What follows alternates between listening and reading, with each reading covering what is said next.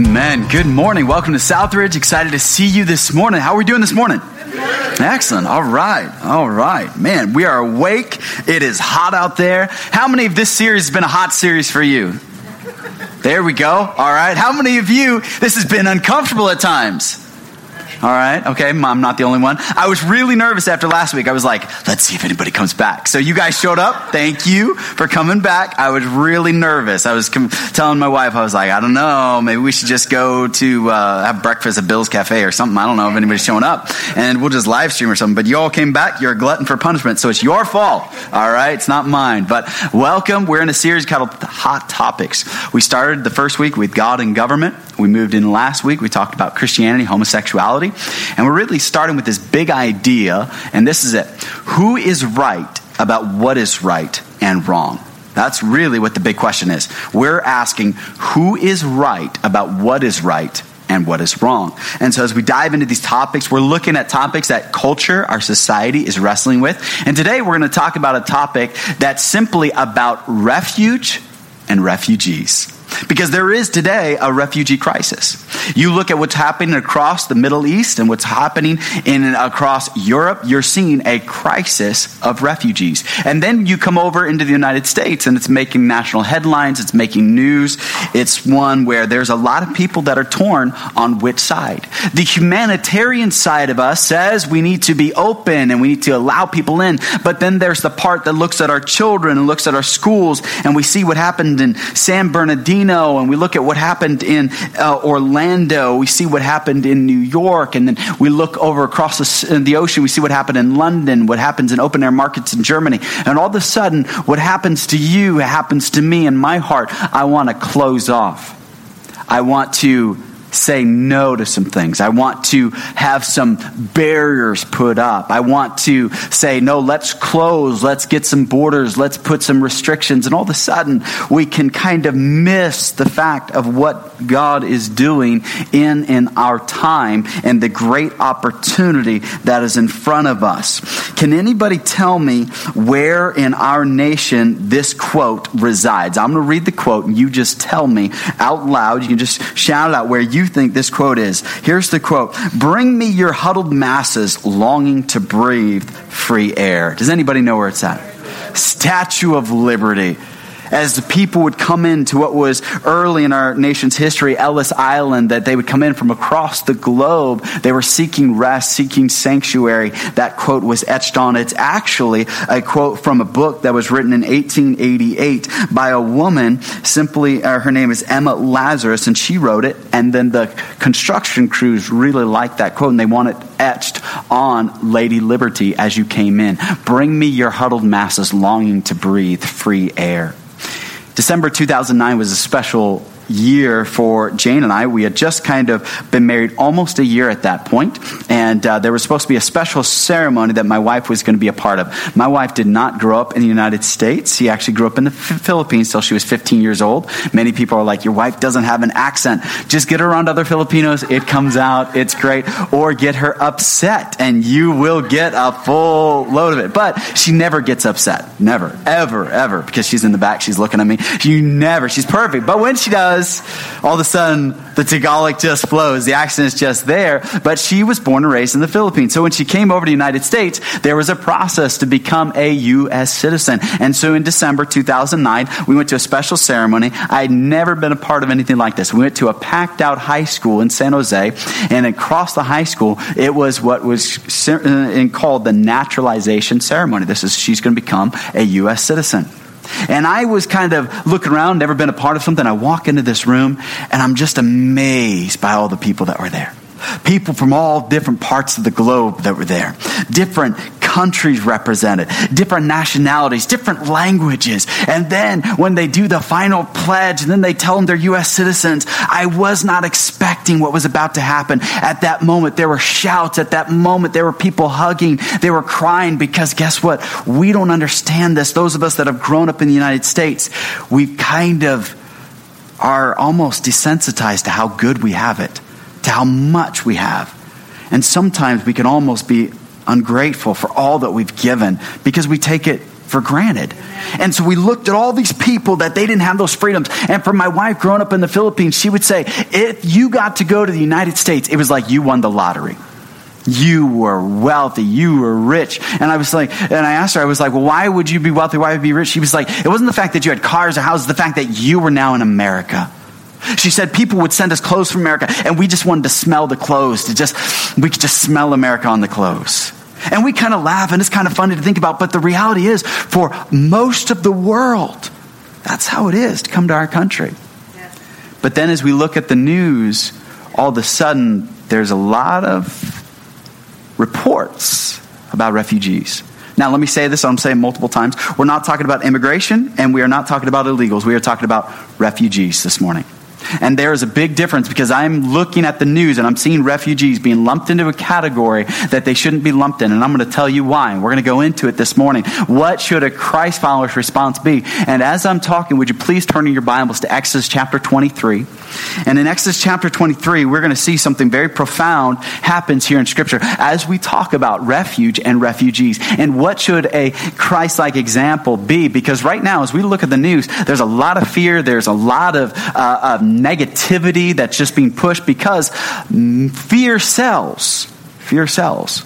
And so as we look at Exodus chapter 23, notice if you would, verse number 1, and we're just going to read a few verses, and I love this passage of Scripture, and you'll see why. Beginning verse number 1, if you didn't have a Bible, that's all right. It'll be up on the screen. Here's what it says, verse number 1. You shall not circulate a false report.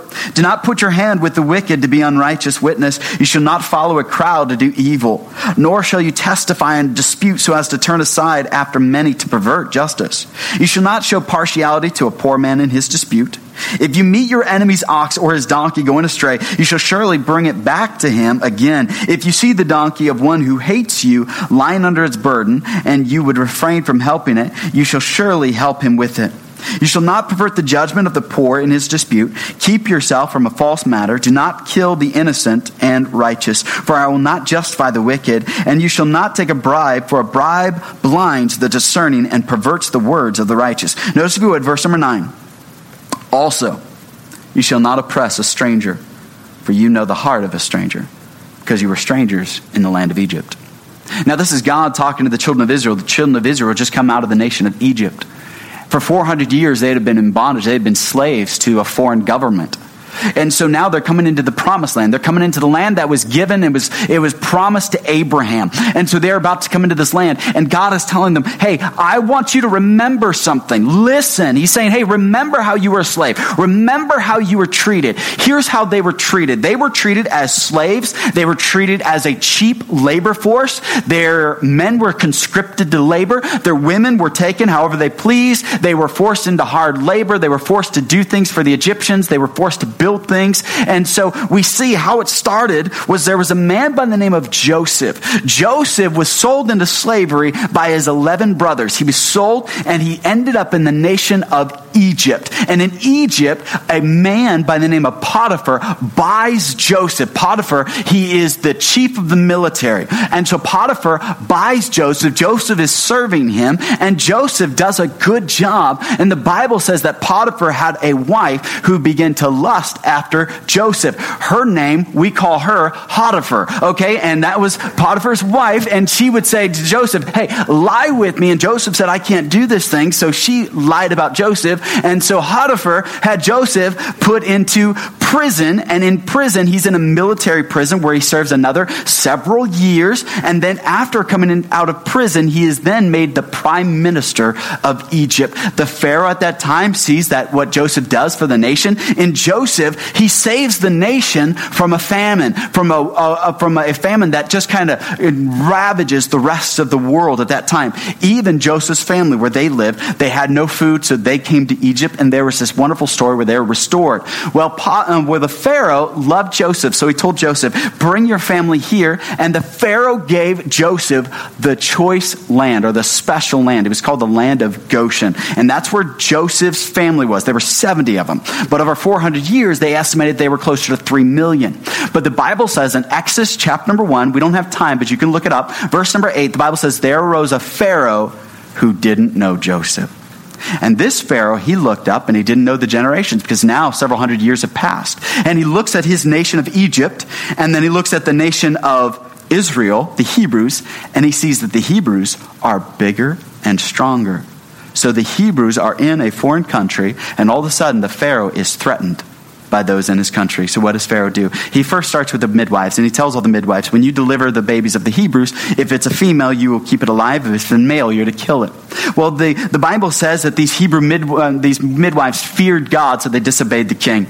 Kind of goes back to our God and government, week number 1. But they did that, but then Pharaoh noticed what they were doing. So Pharaoh then commanded the people that if they had a daughter, they could keep the daughter alive, but the boys needed to be executed, thrown into the river, executed. And there was a genocide that happened.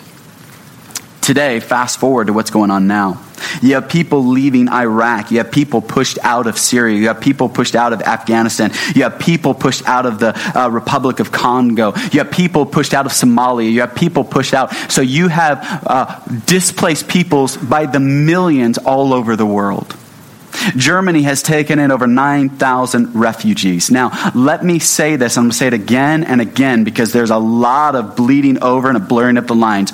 Refugees are not the same as an immigrant or an illegal. I just need you to clarify that because it's going to paint what the media is talking about, what you're seeing, and how a Christ follower's response should be. So when we look at this, we're looking at refugees. And right now, it seems that there's so much talk, and it seems like, what does the United States do? First of all, please understand, the United States, there are 361 different people groups in our nation already. 361. There's only 2 countries that has more different languages, different cultures, and different ethnicities than the United States. And that's China and India, okay? They have more than the United States. So what's happening now is an awesome opportunity for the church. You say, what do you mean?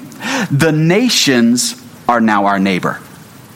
The nations are now our neighbor. You say, what does that mean? It means that you don't have to be called to a Muslim country like Iraq or Afghanistan to reach a Muslim. It means you don't have to be called to Vietnam or Thailand to go reach a Buddhist.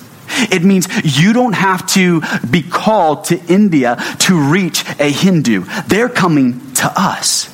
Now, the church is kind of mixed on its reaction right now. And I get it. We see somebody that moves in the neighborhood, or one thing that really grieves me is you see somebody on Snapchat and they see a Hindu person wearing a turban, and all of a sudden they think it's fun to put on Snapchat. Oh no, somebody in a turban is going to the bathroom and then coming back. Whew, I'm still alive, put it on Snapchat. And to see that permeating our culture, to see that type of a response. My wife and I, many of you may know this, she's Filipino, but some may not. And so when we first got married, I would start to be around her, and I'd be like, man, what? I can't believe that person treated us like that. And she would say, what are you talking about? I was like, you know, what they just said or what they just did. And she was like, oh, I'm just kind of used to it. I was like, what do you mean you're used to it? And don't take this the wrong way. You take it exactly how I'm going to say it. She said, it's a white people thing. She said, we're just used to it. And I was like, really? She said, yeah. And for some of us, and you want to write this down, this would be something that would be good. Exposure expands perspective. I had one paradigm, one way of looking at people until I married somebody of a different culture, a different ethnicity. Somebody that saw the world in a different way.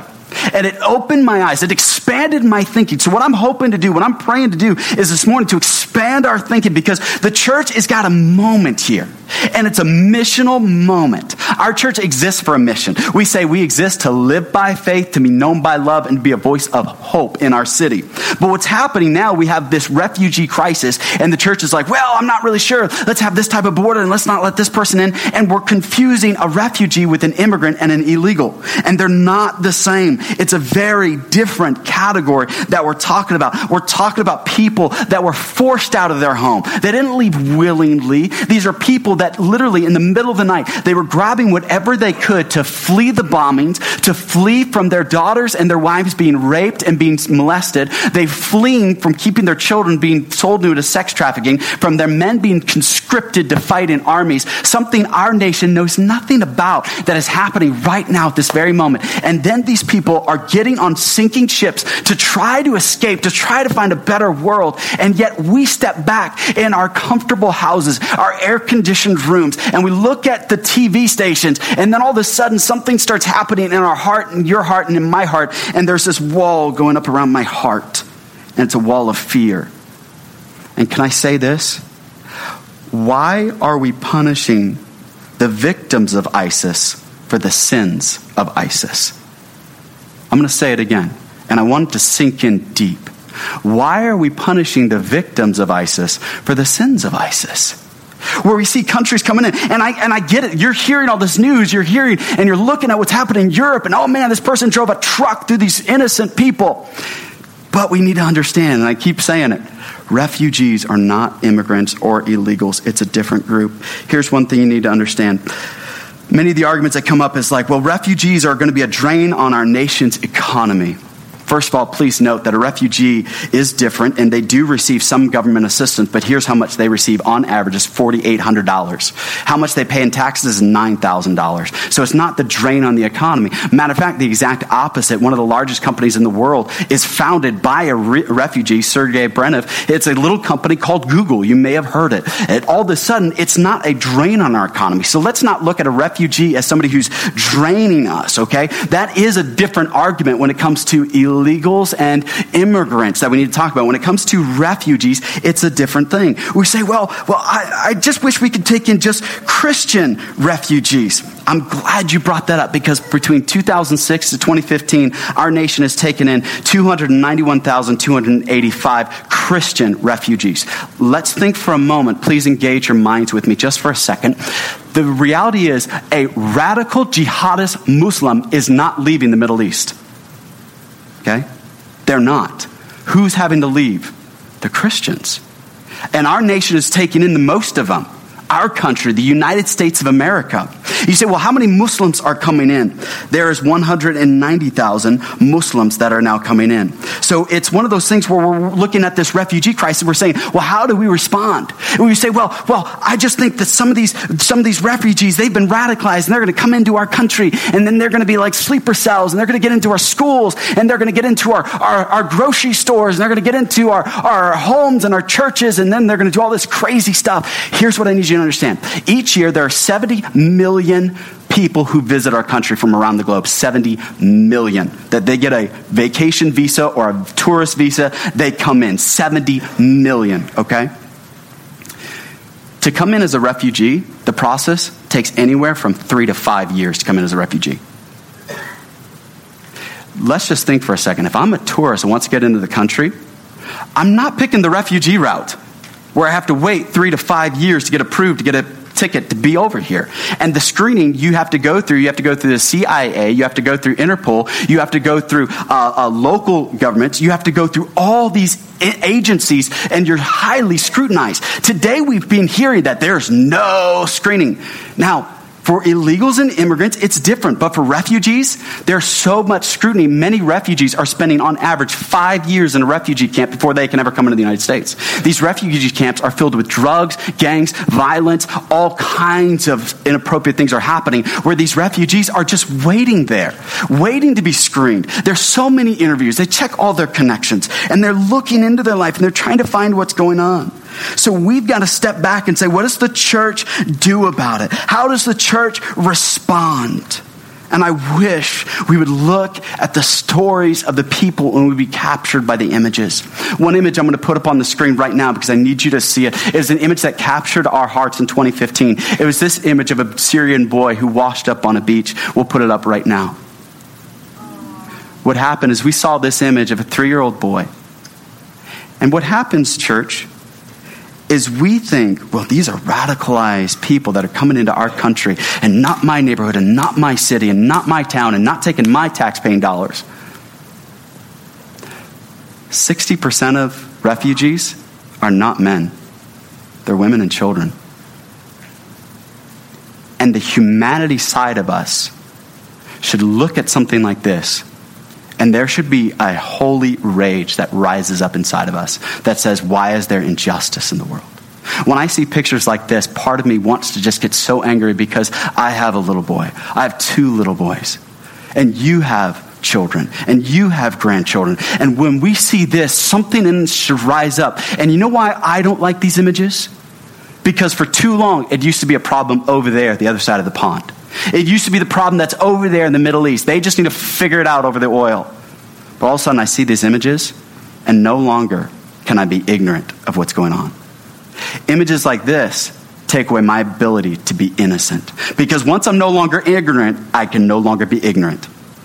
Once I'm no longer ignorant, I'm not innocent anymore. It's the person that's being mugged on the side of the street and I just walk by. Once I'm aware of it, guess what? I'm called to action. We can't just sit by as we watch these things happen. That's somebody's son. It's somebody's grandson. That child is in the Imago Dei, the image of Jesus. And what happens too often, we care more about a playoff game, more about a Super Bowl, more about our jobs, more about our life than the fact that there are people that are hurting, that they didn't want to leave their home. My wife gives me the hardest time because I love Fresno. She's like, why do you love Fresno? It's hot. It smells. The air is not good. It's got all these chemicals in it. It's just like, she was telling me the other day, she was like, people are taking Pillsbury Doughboy cookies things, slicing up, putting it on a pan, sticking it in their car. They're baking cookies in their car. It's so hot. She's like, that's what's wrong with Fresno. I said, that's awesome. Like, that's ingenious right there. Like, that is amazing.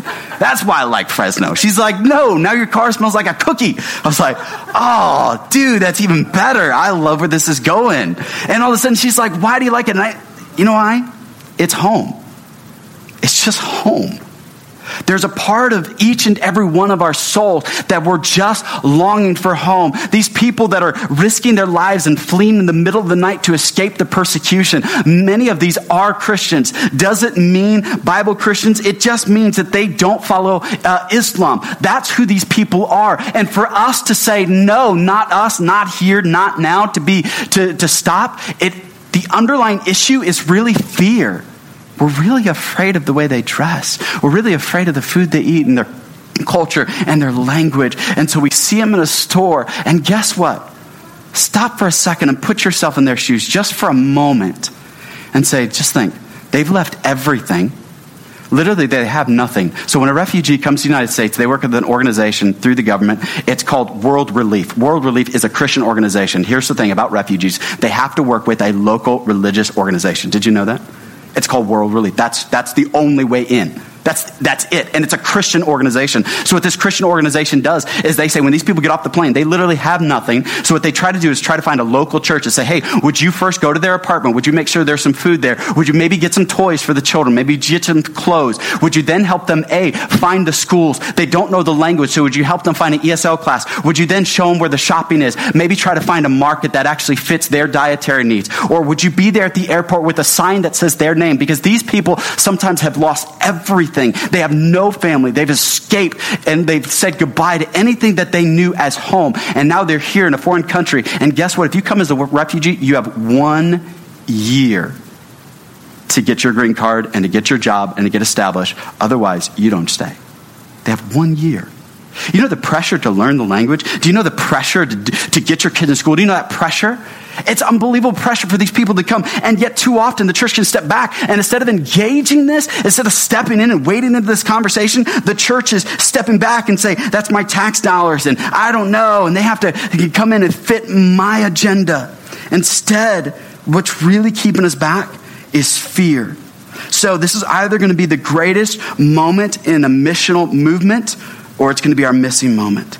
So let me challenge our thinking. Just like the Pharaoh. There was 2 pharaohs. One pharaoh decided, hey, I'm going to welcome these people. We're going to do something. We're going to invite them in. We're going to do something great. And you could look at that and be like, oh, that's great, but I follow Jesus Christ. Here's the thing. In Matthew chapter number 3, you can look at the story of Jesus. The Magi have just come. And then the Bible says that Joseph gets a dream in the night. The angel appears to him and says, hey, tonight you need to flee because Herod's coming to execute all the boys in Bethlehem. So where did Mary and Joseph and Jesus go? They went to Egypt as refugees.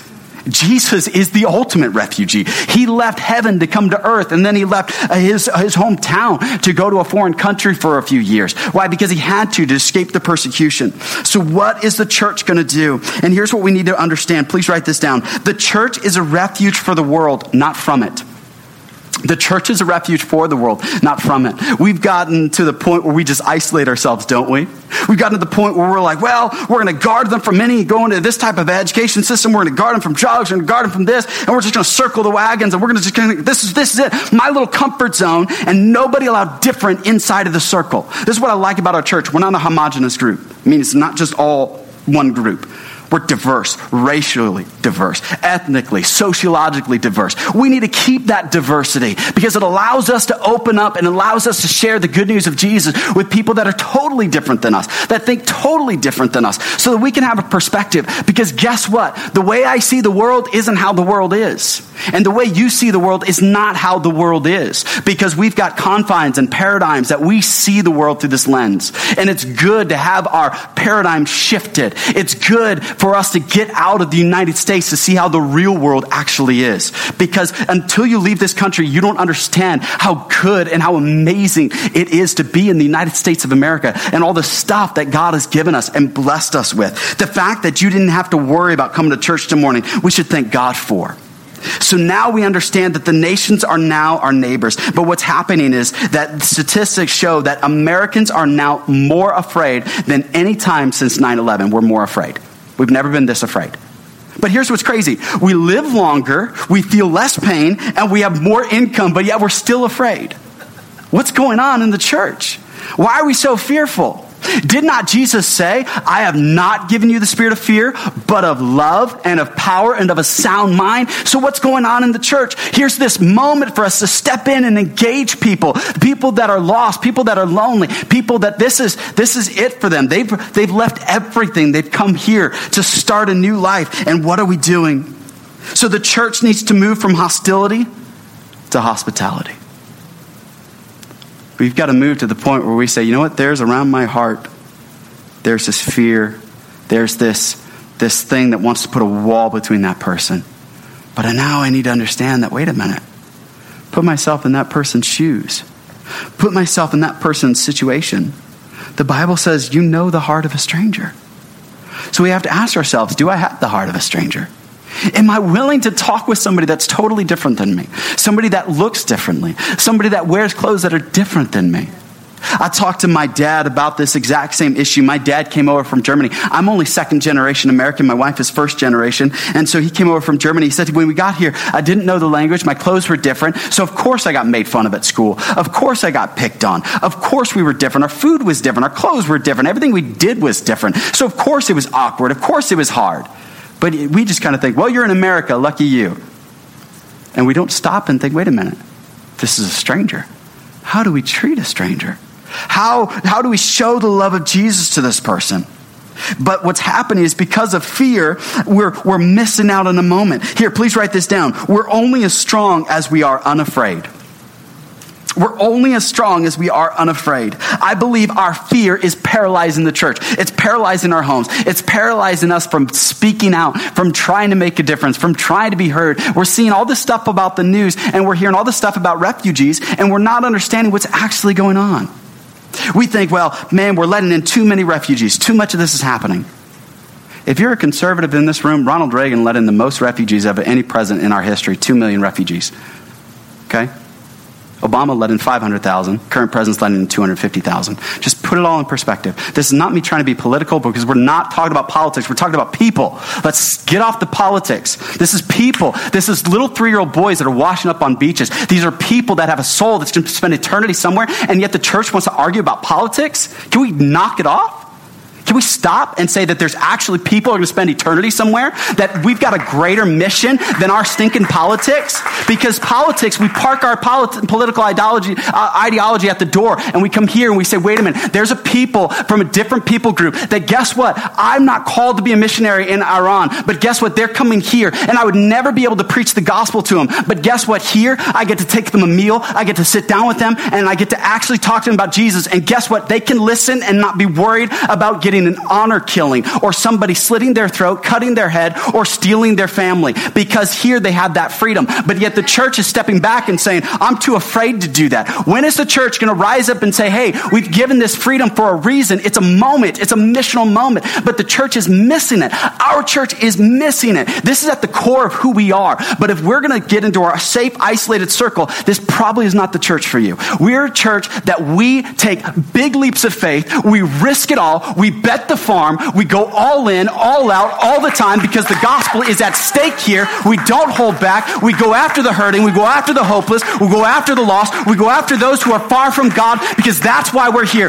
We're not here to have a sweet little powwow with other little believers with our sweet little Bible study to sing kumbaya. We're here to go to the needy. We're here to go to the helpless. We're here to make a difference. And that's what we're all about. That's why we get up, we set up, we show up on a Sunday because this is what we're all about. This is what makes Southridge a different kind of church. And if that's what you're about, this is your kind of place.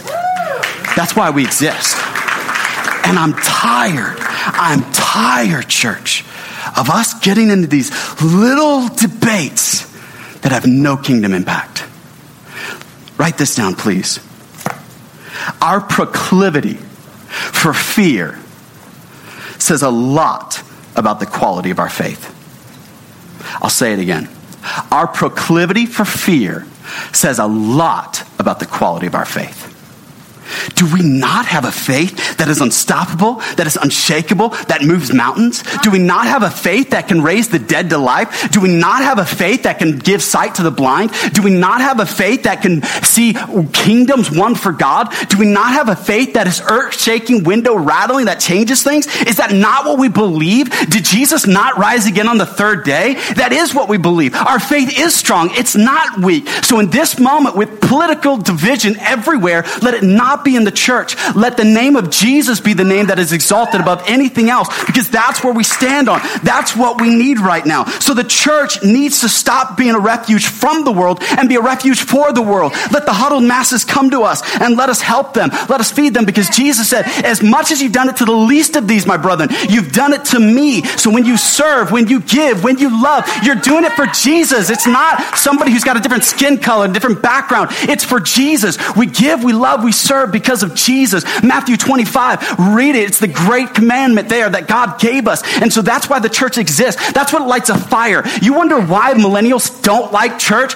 Because we don't stand for anything. We don't do anything. We've lost relevance. Here there's a crisis of people washing up on beaches, and the church is stepping back and saying, I don't know. Are you going to heaven? Are you preordained? Are you predestined? Shut up.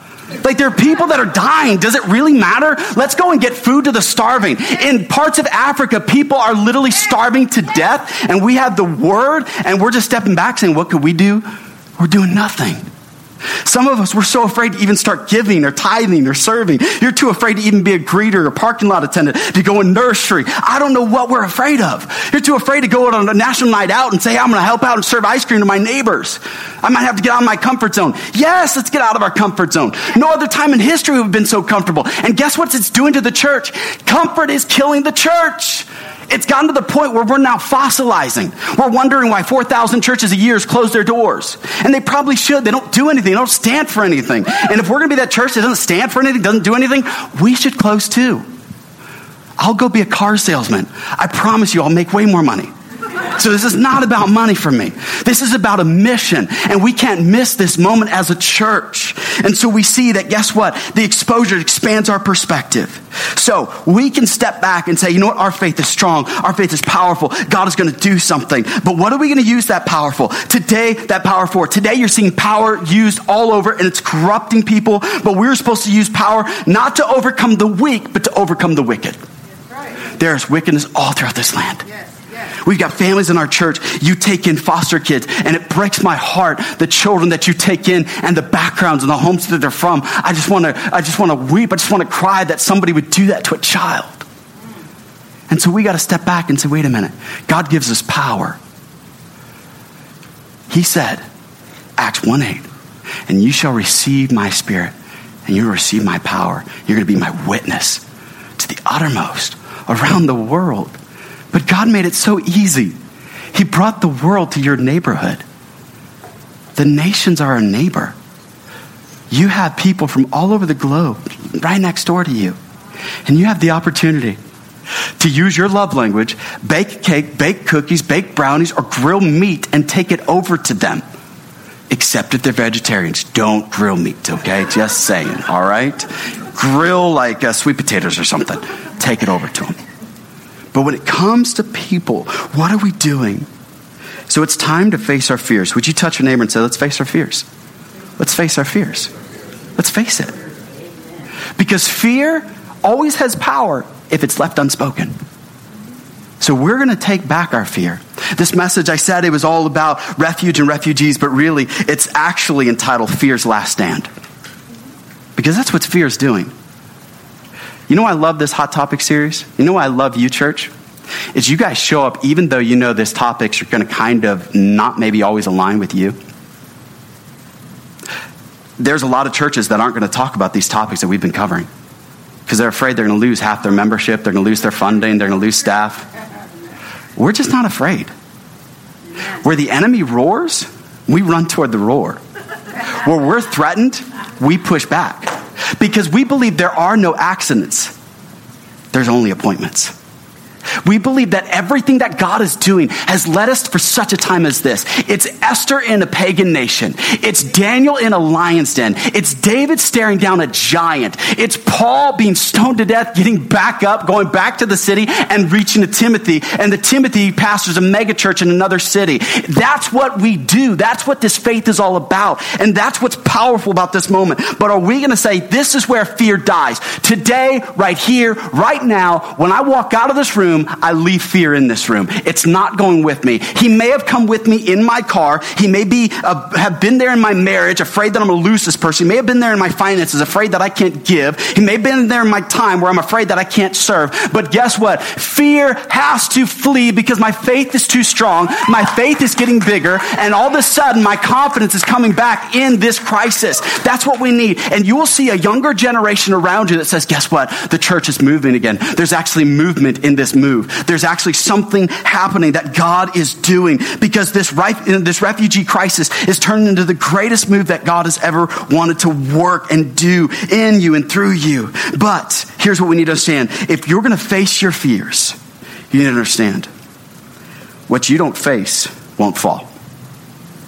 If you're not going to face it, church, friend, brother, sister, if you're not going to face it, it won't fall.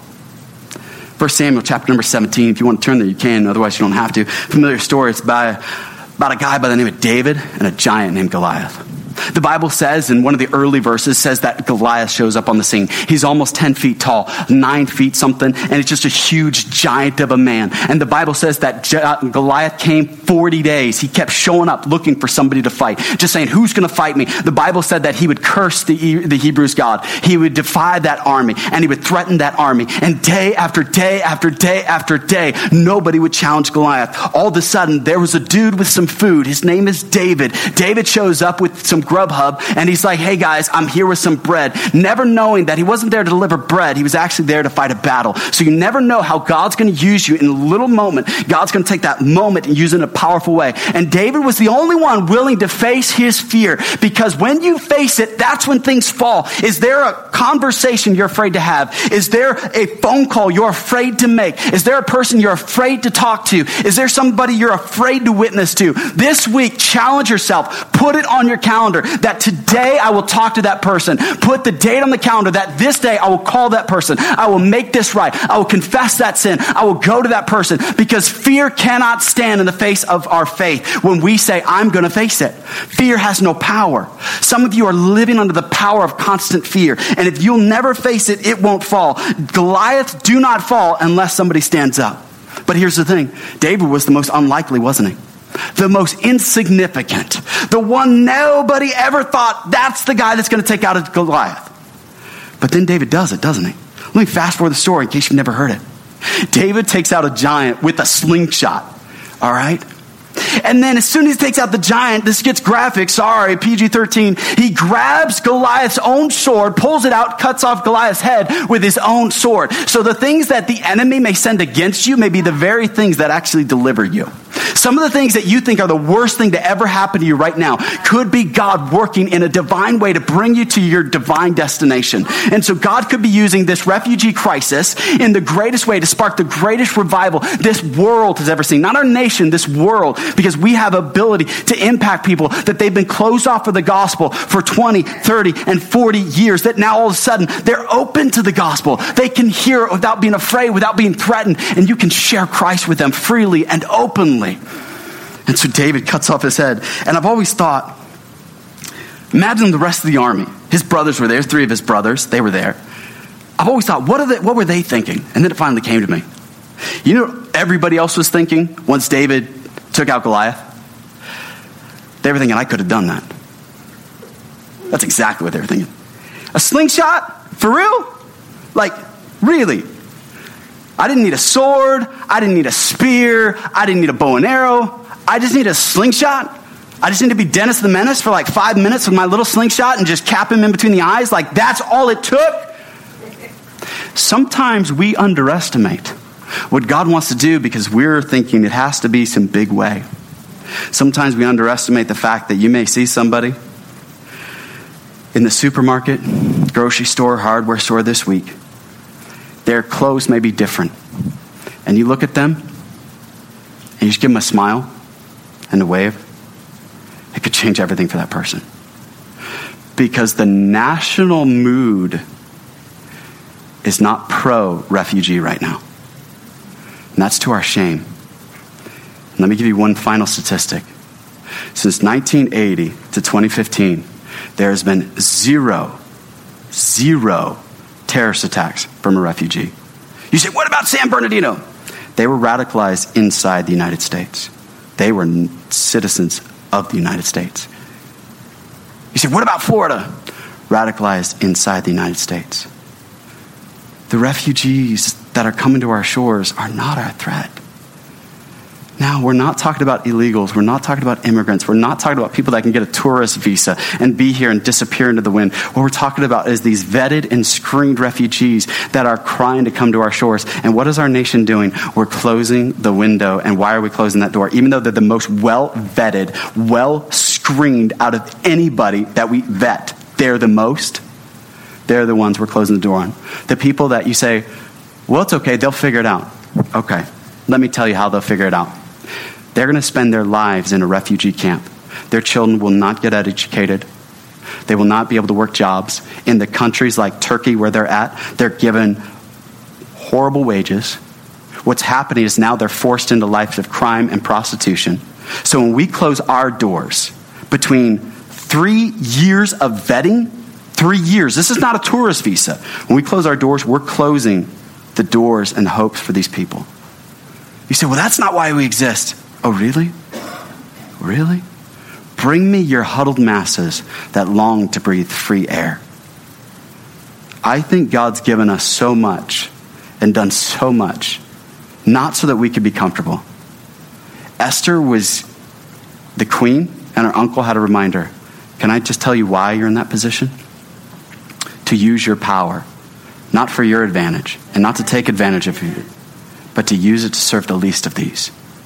So who in our community can we make a difference? Who can we show some love? Who this week can we help? You say, well, okay, how do we practically live this out? How do we practically do something? Can I say this?